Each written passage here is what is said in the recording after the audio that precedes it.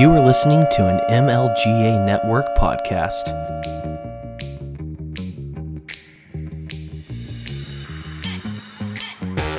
Welcome to Voluntary Vixens, where Jesse and Maddie give a female voice to news and pop culture with a libertarian twist.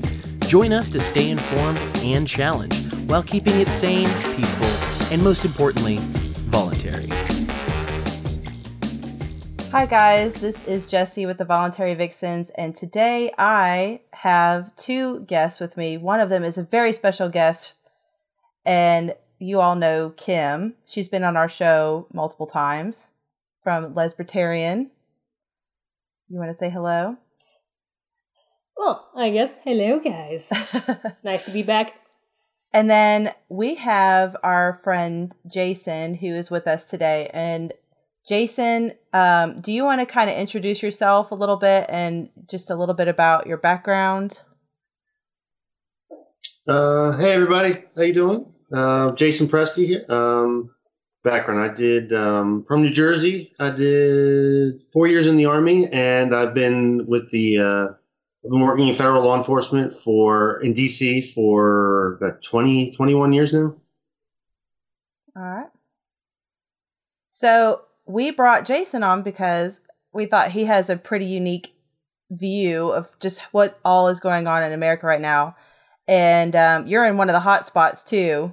So, with all of this, this talk about police brutality and a lot of hatred towards cops on the media, just what is it like, I guess, where you are right now? Are you experiencing anything in your job right now that's kind of you feel like maybe you're at risk, or I don't know?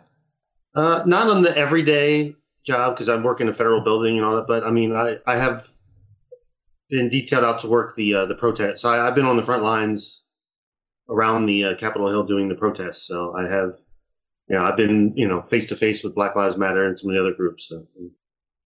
But where we've been, it's been pretty peaceful, and we haven't had any major issues. Okay.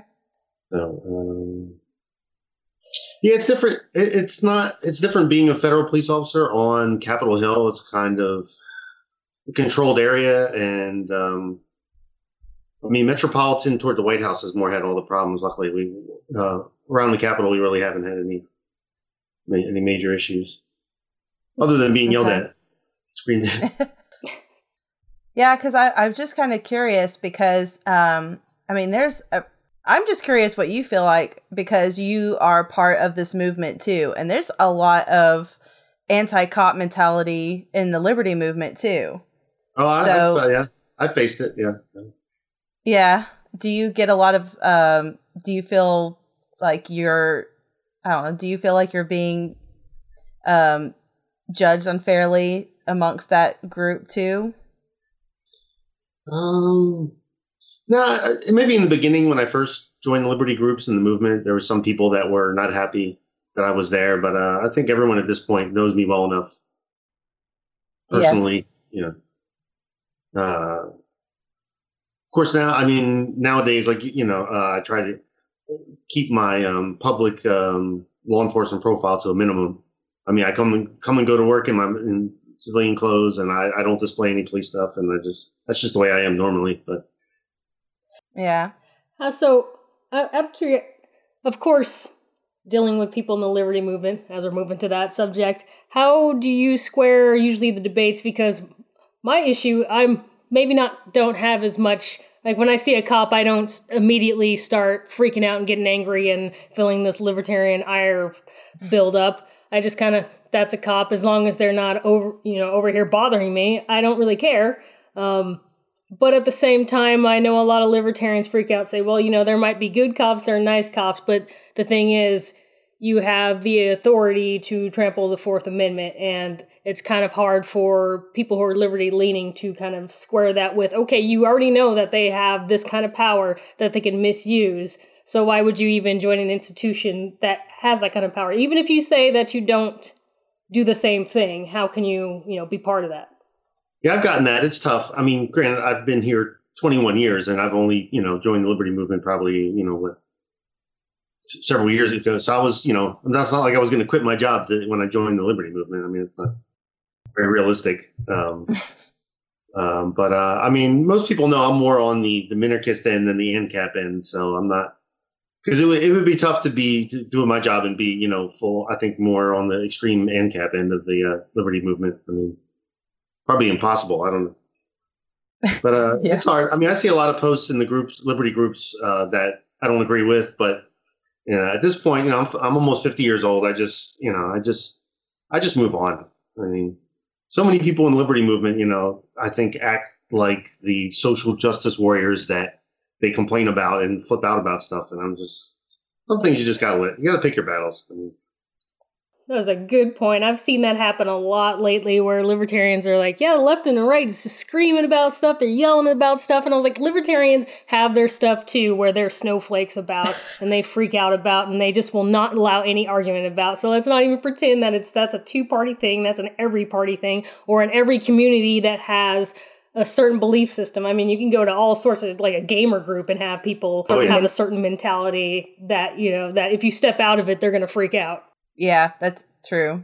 You're not a real libertarian argument that always seems to come up. Oh yeah, I don't know. I just make it work. I take the things out of libertarianism I like, and I just leave the rest behind. I mean, and there's people that get upset about that, and I see them in the groups all the time. But what are you gonna, I'm just curious too, because have you ever been in a situation where you've seen a coworker of yours do something unethical, and have you ever had to kind of question yourself, like, do I report this or do I talk to this guy about it? It's kind of not so much you think in like a normal department. I mean, everything's so. I mean, working for the federal government on Capitol Hill. I mean, there's security cameras everywhere. I mean, we're watched all the time. It's really hard to get away with a lot of stuff. And I mean, there's definitely been orders and I mean things put out by my higher ups that I don't agree with, and some coworkers that are a little too overreaching, where I'm like, yeah, I'm not doing that, like without being insubordinate, without going all the way into being insubordinate. But there's ways to be I think a more moderate libertarian and being where I'm at, and just be because I have a couple other friends that I work with that are liberty minded, and we look at the people we don't agree with, and we're like, all right, well, you do your thing, and I'm going to do mine. And outside of disobeying a direct order, I mean, try to follow the deals the best you can, and sometimes it works. And yeah, we use the word play the game a lot, especially now I'm in supervisor, so with my employees, it's a lot of it's hard. It's hard sometimes. I mean, it's different. Being in federal law enforcement, I mean, working in the federal buildings. I mean, I'm not going into anybody. People are coming onto our property, even though it's the people technically property, But I mean, it's not like I don't drive around on the roads pulling people over in their POV. I'm not going into anybody's private property, or so it's a little different. It's not. I can't really compare to Metropolitan or some of the other what they're dealing with, or local cops, on the street. Yeah, I mean, have you ever had to like arrest somebody, like have to, I don't know, not put your knee on their neck, but I mean, just, have you ever had to have restrain somebody or be in that situation before? Mostly with protesters and protests, which, are pretty peaceful, more so than in the everyday job. I mean, where I'm at, it's mostly homeless people. But that's the thing with the George Floyd, the whole thing that made myself and fellow law enforcement people I work with mad is that we've arrested so many demonstrators over the years that didn't require any of that stuff that went on like that. It's we always not joke, but we talk about that. We do it so often. We've got it down to a science. I mean, there's never there's rare. I can't remember the last time we needed to use any violence to restrain a demonstrator. I mean, yeah. I think in George Floyd's situation, he had like that counterfeit. Like, that's my question. He just had a counterfeit 20, I think, that he used. I can't imagine why any like hands need to be put on him for that. He wasn't violent with anybody, so there was no need to put your hands on him, as far as I know.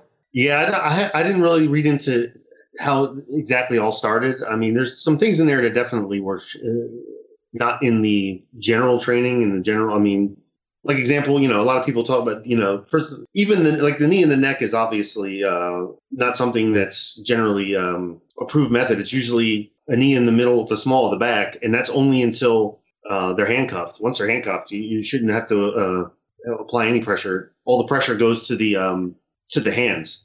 There's a whole bunch of techniques for that, so there was a lot wrong. I mean, there was a lot. I don't know anybody even in law enforcement who agreed with how that went down. I mean, yeah, that's kind of the thing is I feel like the media really tried to push the narrative that the country was divided over how that was handled. And I felt like most everybody I talked to and people that even were very conservative and loved police officers, I mean, everybody agreed that was handled wrongly.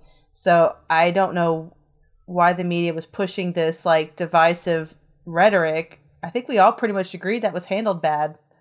Well, we all know why.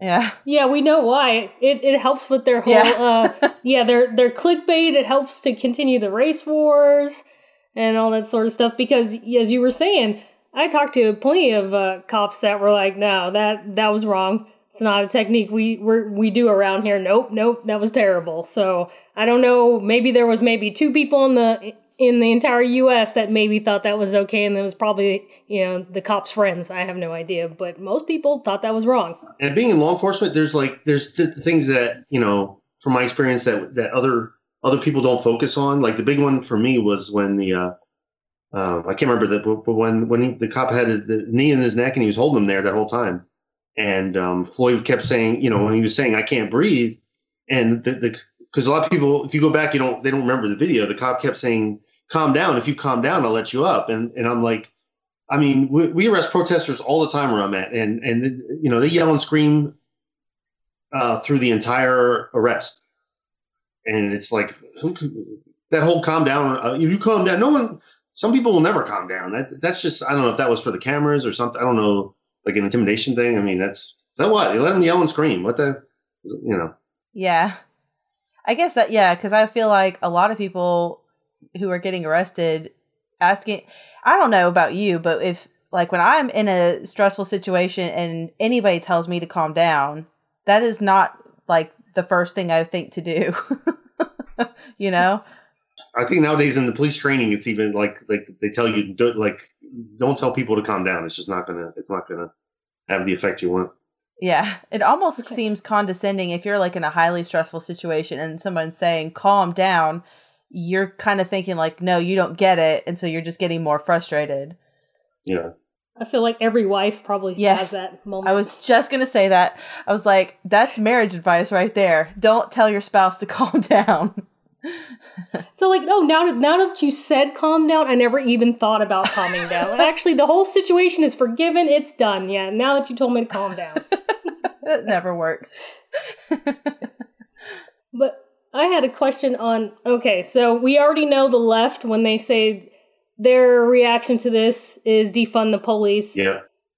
And it's literally just to feed it into other social programs. What's your opinion on all of that nonsense? Well, real quick. Well, first, it was pretty much a dumpster fire considering that they had to scramble and come out and basically backpedal and say, well, we didn't really mean defund the police. Everyone pretty much ridiculed the slogan at this point because the whole thing was, well, defund the police doesn't mean defund the police. Here's what it means. And it's like a whole, when you had to have a John Oliver video explain what they actually meant, it's like, there's a problem. I mean, but, when you look at, when you look at areas like Chicago, and this is the other thing, these are also, we're talking about people who ignored the 100 people that were shot in Chicago last weekend. I'm sure the people who live in those neighborhoods, they're asking for the police to do more. I doubt they're asking for the police to go away. Like the average people that live in those poor neighborhoods of Chicago, I'm sure they're asking they want the police to do more, not less. With violent crimes, I agree that it's hard because there's things that people are saying that cops shouldn't be responding to. But you don't know how they're going to turn out. They've listed, we'll say, domestic violence calls. a social worker shows up for that, and it turns out the abusive boyfriend's got a gun, and all right, then what happens? I would say that domestic violence situations definitely don't, like, you shouldn't just send a social worker. That just sounds like a recipe for disaster. Yeah, because it seems like the situation is if it's the worry is if a cop is sent in on their own, their inclination might be different than a social worker. So I guess you might want to have somebody for protection, or your social workers are going to have to learn how to be packing some heat then. Here's one I've really thought a lot about, and this is what I tell people that I know when these discussions happen online. I tell anybody who's feeling suicidal should always call, and I've known some people and dealt with this, partly with some outside of my immediate family, but I tell anybody if you know somebody or you're feeling suicidal, I would always call a suicide hotline and let them call someone for you. Mm-hmm.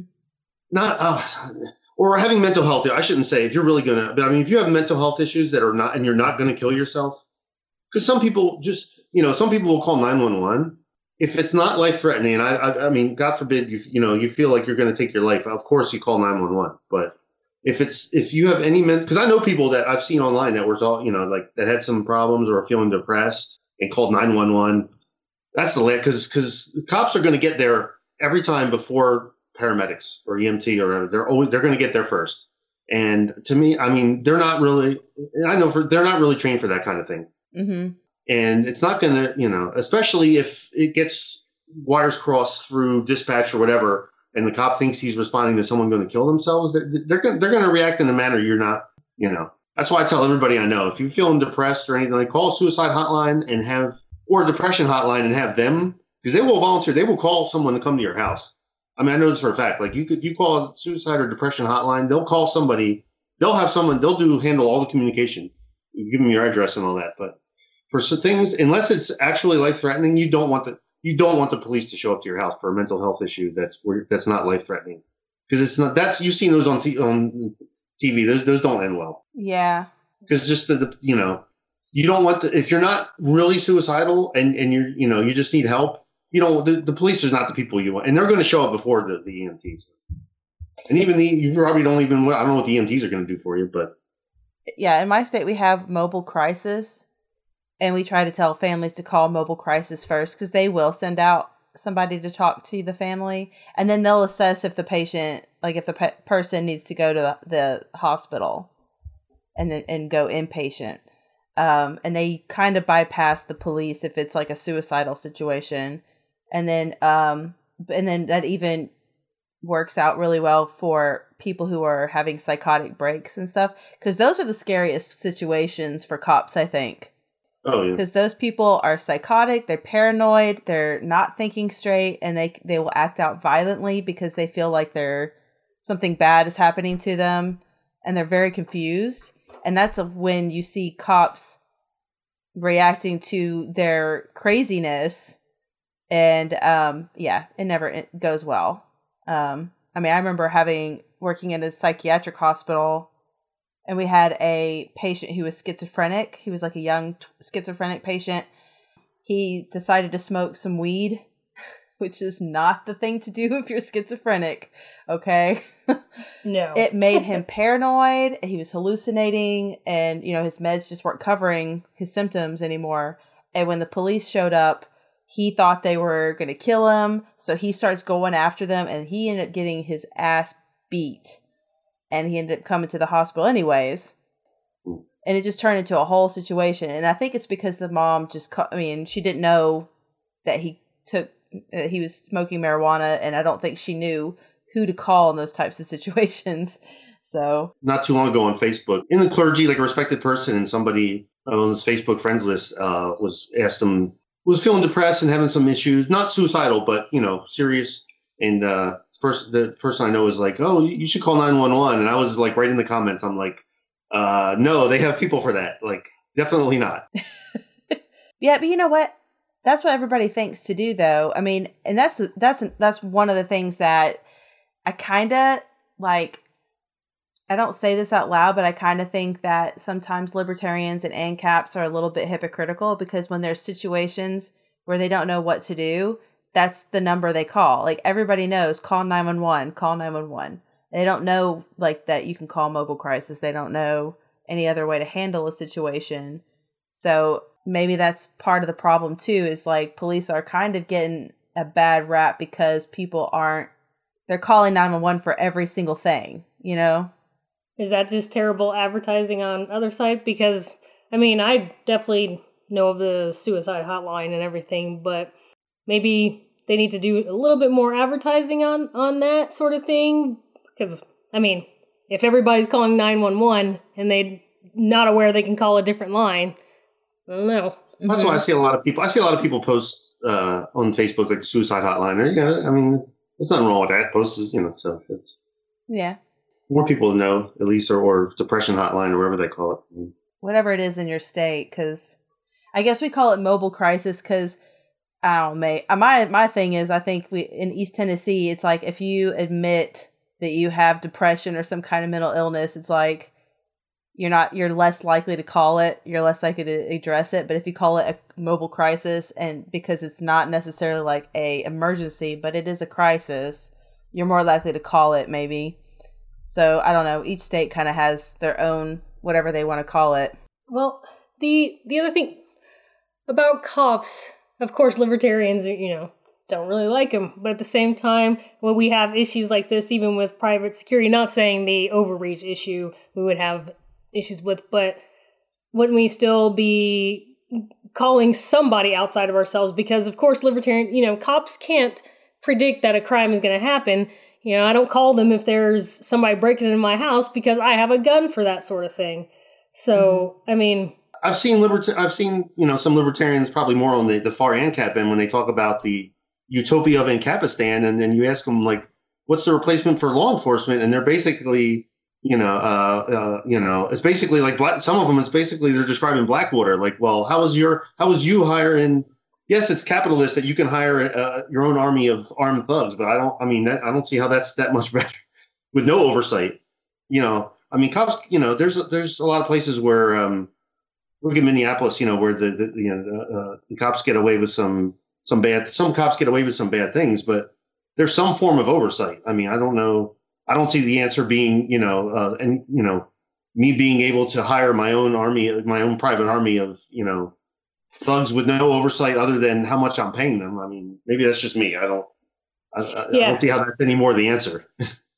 I guess the other side of that is the argument of, well, I don't also want to have a group of people over me that the government allows to do whatever they would like, you know, and I have no choice in the matter. I can't opt out of it. I can't get out of it.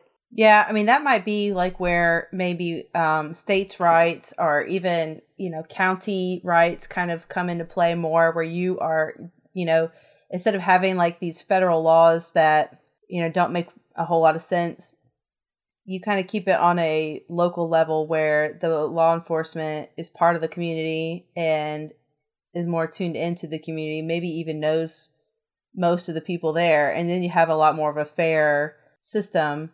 I mean, over-policing is definitely an issue. Yeah, but then you think about like I'm thinking of like Camden. Is it Camden, Connecticut, where it's like it's just a horrible neighborhood, and I don't know if it's Camden or it's someplace on the East Coast, but they have to bring in police officers from outside of the city because nobody will. That was Camden, New Jersey. I grew up. Yes, that's it. Yes, thank you. And I was watching like a documentary about that because they had to train outside, you know, people that lived outside of Camden to, you know, patrol the city because they tried to hire people within the city and nobody was interested in it. Well, yeah, I think they brought the county police to take over and do everything. Yeah. But I'm thinking in those types of situations, like, especially like in Chicago, for example, and I lived in Chicago for a while. So I'm thinking like part of that problem could be mitigated by allowing people to own their own firearms. If you allow people to defend themselves a little bit, you might see a little bit less of these like crimes that are just drive-by shootings and stuff like that. Because you'll have people who are able to defend their property, defend themselves a little bit more. And it will take a lot of the pressure off the police officers, too. True. I mean, I'm never Yes. against people's home defense, so that's Like Chicago has very strict gun laws. I mean, their laws are very strict in general. Like you can't have mace. You can only use a certain grade of pepper spray. And if you carry a knife, it can only be like a couple inches long. Like it can't be longer than your credit card, than like the width of your credit card. So, it's like if something really, and you're not stupid. Chicago, there's people going to carry guns regardless. So it doesn't matter if you have the pepper spray and the knife in your pocket, you're gone if they want to take you out. So true. Yeah, I think that would cut down on a lot. I mean, if people had to go around knowing that pretty much anybody they were trying to rob or attack most likely has a gun, that's going to cut down on a lot, because a lot of these people are thinking, hey, not everybody has a gun, and most of these people have illegal guns, and they're just running around just attacking people. But if you try to pull a gun on somebody and pretty much everybody on the street, including that 16-year-old, might actually pull out a gun on you, then maybe you'd probably rethink your choices. Mm-hmm. Yeah, and I think that's where I think a lot of I just keep thinking from a practical stance, police officers are sort of put in these situations because they've disarmed the public. And so now they are having to come in and handle situations that probably wouldn't need to be handled if people had their Second Amendment rights still. I don't know. What are your thoughts on that? I mean, have you and your colleagues ever said stuff like that to each other? Not really where we're at. I mean, there's nowhere more restrictive on gun laws than Washington, D.C., probably. Yeah. I mean, they just started only recently giving out gun permits, and it's pretty hard to get one. I mean, like I said, being, the libertarians, I'm always for people being able to defend themselves. I mean, I don't know how much it's going to help a place like Chicago. I mean, the big issue there with the gang violence is it's usually people, citizens caught in the crossfire. And so, I mean, it's a whole other issue that I don't think anybody really wants to address. Because it's funny how many people on the left get mad whenever you bring up all the Dylan Roofs or that kind of thing, and you bring up, well, what about, the 100 people shot in Chicago? That for people that supposedly care, they sure get awfully angry when you bring. We're not talking about them. It's like, oh, okay. Yeah. Dylan Roof was a horrible person, but he was also very mentally ill. So to compare him, to say that he's like the norm that we need to worry about and we need to be on the, alert for, is just ridiculous, because he was a mentally ill, unstable individual who's not the norm. That's not normal. That's not the person you're going to run into. I still see people on Twitter that, the usual crowd, the activist crowd that's like, oh, all shooters are white males, and I'm like, well, if you leave out the Pulse nightclub shooter and the Arab guy, the Arabic Muslim guy in what was that, in California? I can't remember where. Yeah, I know you're talking about Sansa something. San something, yeah. I remember that. Of course, they leave those cases out, and we're like, well, yeah, if you cherry pick, then you can get what you want. Yeah, I mean. And then they don't count mass shootings like from gang violence, like you said. So, and that happens on a weekly basis. Yeah.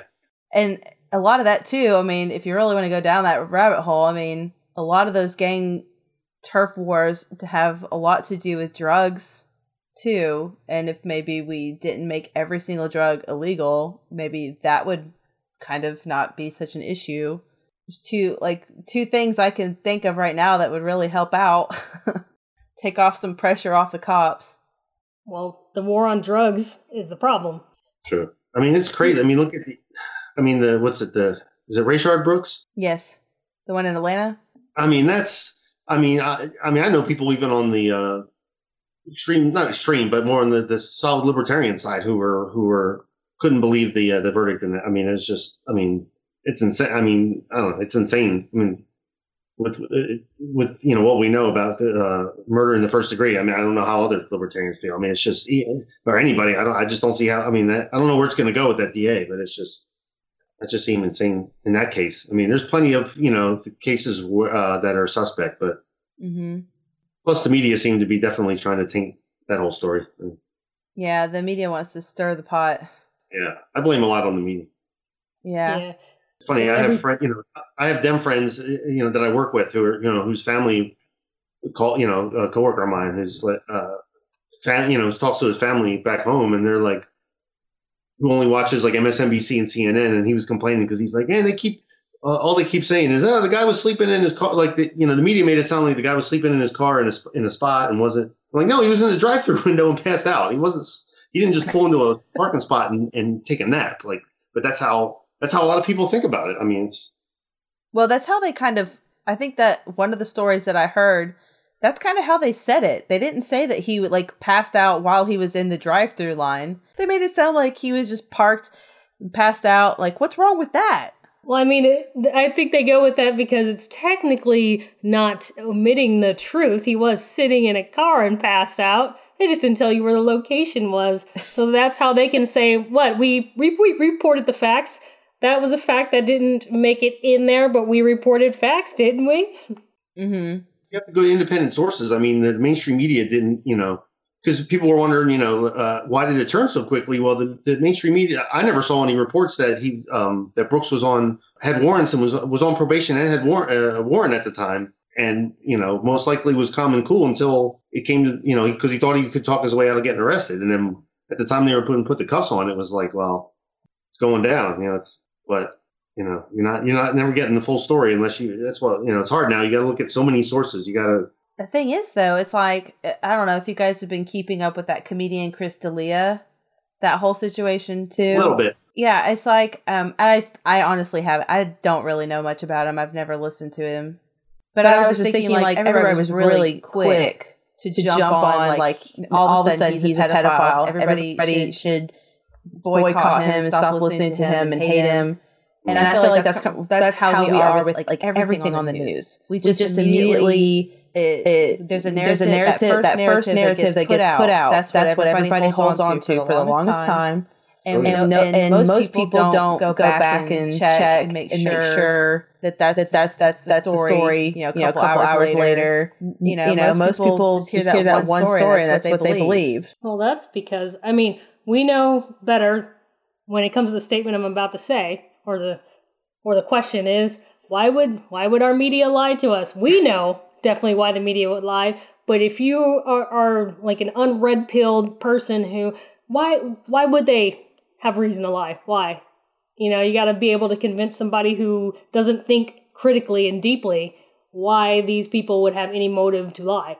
Well, that leads me to another point, though. It's like, are these people really like incapable of seeing the truth? Like, are they incapable of seeing it from that perspective? Or is it just that they so badly need the truth not to be the truth? You know what I mean? Like, they don't want to believe that their media could lie to them. They don't want to believe that the government might be corrupt. They don't want to have that nuance. I know a couple of people closely that still like on the Dem side that, they will refuse. They will leave. They won't hear anything remotely negative about anything in their party. And to me, I just don't see how, how it's productive at all. I mean, that's what's led to, I think, the Dems down such a bad road. It's just, put your hands over your ears and go la la la, and you can't fix if you don't. That's the thing. You can't fix problems if you refuse to admit they exist. I mean, it's. Mm-hmm. Well, I was just listening to another podcast today, and they were talking about Joe Biden and just like how he got the nomination and like how it got to this level. And it's a question, like, I think a lot of people who are not Democrats are asking, like, what is going on? Is this like a psyop? Is there going to be like the vice president show up and it's going to be like Michelle Obama, and then suddenly Biden keels over or something, and then now we have President Michelle, or is the party just so dumb? I worked around the Senate for a long time, and I saw Biden every day, but I just when they picked him, I just think his cognitive decline has just rapidly happened, just unfortunately for them recently. It just seems more like bad luck for them. His cognitive decline, or it's coming, or it's being forced into light. It wasn't something that was apparent before. Yeah. Yeah, we didn't have to see him as much. I mean, he was around, but, we didn't have to listen to him make a bunch of speeches the way he has to do them now and all this stuff. He's just in the limelight all the time because he's got to be that way if he's competing with Trump. And maybe he's been, I'm pretty sure he probably was declining for a while. It's just, we're just now seeing it. But even still, and it's like when I listen to older speeches that he's done and some of the work he's done with Bill Clinton, when Bill Clinton was president, I'm still thinking like in the way that the Democrat Party, the direction that it's been trying to go, like he should never have been the nominated person. Like he just, of all the candidates they had, like I personally thought it was going to be Elizabeth Warren. Because at least she ticked off a few boxes, Although Trump would have just torn her up. Absolutely. That's true. I mean, I know that, but it's like Biden's going to get his butt handed to him. It's funny how quiet. I mean, how strongly anti-Biden the Bernie crowd was, and they've completely just given. I don't know what they're going to. I mean, they're completely silent. I don't know what they're going to do now. Whether they're going to stay home or they're going to go to the autonomous zone and just live out there. Live out there or stay home. Or they're going to invade the Libertarian Party like some of them did in 2016. Oh, yeah. Yeah, that was unfortunate. Oh, yeah, God. like, I'm glad you guys are over, but I'm going to need you to let go of that mindset now that you're over here, please. Thanks. It's going to be, a lot of it's, there's so many, it's sad there's so many conspiracy theories that Biden's going to get in, and after a certain amount of time, he's going to step down for, illness to whoever the VP is. I know people on both sides that are talking about that. So, yeah. Conspiracy theories now, it's crazy. There's a lot. There's like they think that Michelle Obama is going to get it, or what was that girl's name from Atlanta that ran for governor? Not Stacey Abrams. Yeah. There's some people thinking that it's going to be Stacey Abrams because she clicks off a lot of boxes. I don't know. Those are the two that I hear the most. Or no, Kamala Harris. I don't know. I think the Dems are done with. I think they've been done with her. Who knows? Hey, if they get desperate, they're really banking on the fact that the economy tanking and the virus and the way that Trump handled it is what's really going to destroy him. But at the same time, do you really think people would go, okay, I'll take Kamala Harris and the Biden who's going to die within a few months of becoming president over Trump, even if we've had all this disaster? Considering how many women said that they'd let Biden rape them if they could get rid of Trump. That is... You've seen those posts. It's so sad. I'm like, look, nobody is... This is... If that tells you how messed up this system is, that you have to say a sentence like, I'd rather allow Biden to rape me than have Trump as president, that's got to tell you your system is stupid. I was just thinking, the Libertarian candidate right now is looking pretty damn good. Like, when I'm thinking from a left perspective, like, she looks damn good because we've got two presidents right now, two old-ass white men who have been accused of rape and, sexually inappropriate behavior. And then and then they're both just... in their own ways, they've been in the public eye for a long time. And then you have Jo Jorgensen, who she's, a college professor. She's a woman. She's pro-gay rights, pro legalizing drugs, Second Amendment. She hasn't been tested yet publicly. Neither side, both sides are completely ignoring her. Nobody's really taking any swings at her. Watch her get completely just whitewashed away somehow. Because if she were ever to be given a platform, even the smallest amount of platform by any of the mainstream media, like, she would make both of the candidates look really bad. Well, they're just going to go with the fact that our last candidate did some really ridiculous things, and they would say, remember, it's the party of that guy, so who cares about her? Because you don't want anybody who would have that guy. True. I don't know how it's hard because look at and out of the Dem, if we're just looking at the Dem side, for the candidates, I was a big Tulsi Gabbard fan, and the far left made her look like a Nazi. So I can't imagine what they would make Jo Jorgensen look like. Oh yeah, they'll figure out something if they really went after her. they make their own moderate candidates look like the alt-right. So And I don't know how I don't even, like, I guess I just don't listen to a lot of left media, but I just can't even imagine, like, how they succeeded in making Tulsi Gabbard look bad. Unless it's just because so many leftists, like, feminists can't stand to look at an attractive woman. It just bothers them. because they're big on guilt by association, because there was a lot of moderate people on the right, very moderate, who were fans of hers, and the far left didn't like that, and independents too. I don't, because like I said, they're big on guilt by association. So Yeah, and it probably didn't help that some libertarians were like, I wouldn't mind voting for it. And all of a sudden the left was like, oh no, those alt-right libertarians, because they're all white rich dudes, totally love some Tulsi. We can't have that. Oh, those alt-right racists who want to vote for a native Hawaiian female president. God. I publicly always said, for a while, I publicly endorsed her, mainly because the whole leftist narrative for a while was you need to vote for you should vote for a damn woman. And I'm like, all right, I'll pick the one. All right, here we go.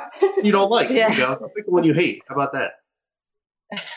That was always my angle. I'm like, all right, I'll just pick the one you can't stand. Now what are you going to do? We picked one. Yeah. There you go. Yeah, I know. It's like the funniest thing though is like one of my best friends she's a leftist, and we were talking about all the candidates. She's like, there's no good candidates running on the left side except for Elizabeth Warren.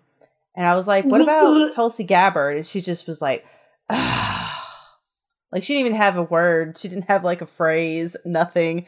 And I kept trying to ask her, yeah, what is your problem? And she just could never tell me anything about why she didn't like Tulsi Gabbard. It's because she was told not to, most likely. Yeah. They probably don't know anything about her. Yeah. Biden ruined the whole thing by saying so early that he's going to pick a black female. Because even Amy Klobuchar, was like, yeah, I'm out. It needs to be a black female. And I'm like, I mean, I thought, at least from the Dem perspective, she was actually somebody in the running. But she took her, it was, once he said, I'm going to pick a black female, that was it. Could you imagine? I mean, that's the qualifications for becoming VP. Hey, I'm past 35 here. I don't think that matters for that, but, this is perfect. Black and female. All right, here you go. I'll get in there and then immediately try to disband everything as soon as Biden dies. Yeah, then they see your tweets. And they're like, no, and suddenly I'm impeached immediately. Yeah. They'll come up with something. They'll be like, she's been hanging out with all those alt-right libertarians. She's a closet racist. Yeah. Like they won't She's a hold white back. supremacist. Yeah. Eric July's been called a white supremacist, so. So is Dave Chappelle. So it's just the poison in the minds has gone so far that even it's like, how the heck can I be a white supremacist? I mean, all that self-hate, just every single black person that says something differently is what? How did we get here? All right, Kitty. Aww. That was funny. I just saw the screen go black. That's my cat. But it's even, because I always said to friends of mine when this would come up, when they would argue with me about it, left friends, and I'm like, when they considered, the first time that when they considered gay Jew Dave Rubin, the far left considered him to be all right, and I'm like, I mean, come on.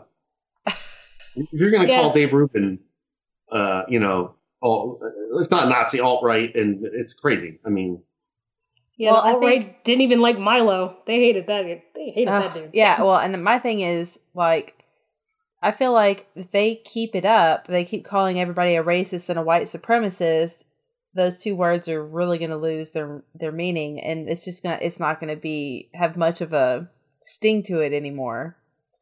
Because now, even if you're a moderate leftist, you could be considered alt-right, Well, yeah, because that's what I've been saying with some, friends of mine. Like, you'd think, and it's a problem with, and even, Bill Maher says it, even Michael Moore has said it a couple times, and like Joe Scarborough, that the far left is going to, could sink the election, because they're only preaching to the base. Like, you'd think they'd want every vote possible, the moderates and the independents, and they just don't seem to care. They don't. They attack the moderates of their own party, drive them out. I mean, look at the walk away campaign. I mean, you look at statistics and studies. I mean, the majority of Americans, even on the Dem side, are establishment moderates. I mean, which is probably why I'm starting to come around. I think Biden's going to, depending on the VP, I think Biden's going to win this one. Yeah, I don't know. I just feel like it's going to, 2020 is full of surprises. So we will see, because that's an understatement. I think, did you see Tim Pool, I think, had one of the best things where he talked about because he always, if there's going to be some kind of civil war like conflict, how it's going to start. And he said it perfectly. It's going to be in November, if Donald Trump wins the electoral vote and Biden wins the popular vote. I mean, things are going to get 100 times worse than we're going to see a breakdown. I mean, it's going to be, Oh, I know. I'm just worried about how it's going to affect my marriage, because my husband he's a liberal, so. Oh, that's right. Oh, right. Yeah.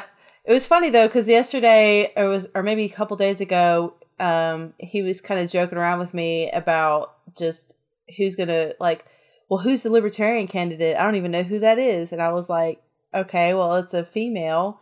And she's also she's a psychology professor, I believe. And he was like, yeah, she's not a viable candidate. And I was like, she's a much more viable candidate than the two, credibly accused rapists that we have running for president right now. We have a reality TV star as president, and how in the heck is a college professor? I expected him to argue with me, though. And he just looked at me and he was like, yeah. Even at this point in 2016, Gary Johnson had a lot more media attention. I mean, she's getting. Well, Gary Johnson had been around for. I mean, it wasn't like he held an office and everything. He was governor. I mean, I know longtime libertarians who were when coming out of the LP convention, where when she was announced, it was like, who? Yeah.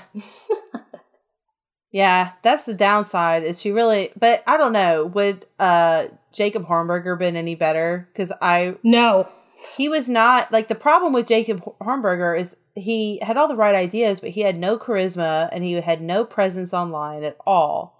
So I don't know. It's tough. I had with the last local election here in Maryland, I was looking at